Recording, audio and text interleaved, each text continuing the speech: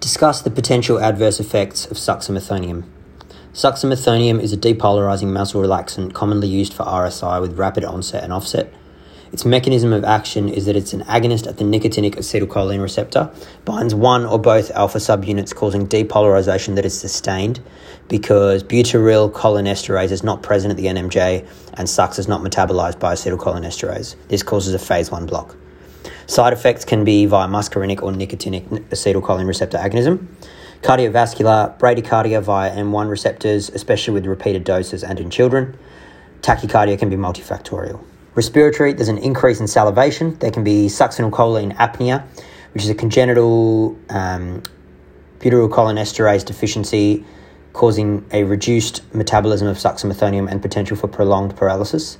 The abnormal allele can be atypical, silent, or fluoride resistant. With a normal phenotype, there's a 95% incidence, dibutane number of 80 and a duration of 5 minutes. Heterozygous abnormal has a 4% incidence with a dibutane number of 40 to 60 and a duration of 30 minutes. And homozygous abnormal is less than 1% incidence, 20 dibutane number and a duration of 2 to 8 hours. There's acquired deficiency in pregnancy, liver disease, renal failure, cardiac failure, thyrotoxicosis, cancer, and drugs, such as acetylcholinesterase inhibitors, organophosphates. GI, there's an increase in intragastric pressure, but no increase in aspiration risk because of the concurrent increase in lower esophageal tone, and there's an increase in gastric secretions. Musculoskeletal, there are myalgias and muscle spasms with a 50% incidence, and pre-treatment can be with a non-depolarizing muscle relaxant or benzodiazepines.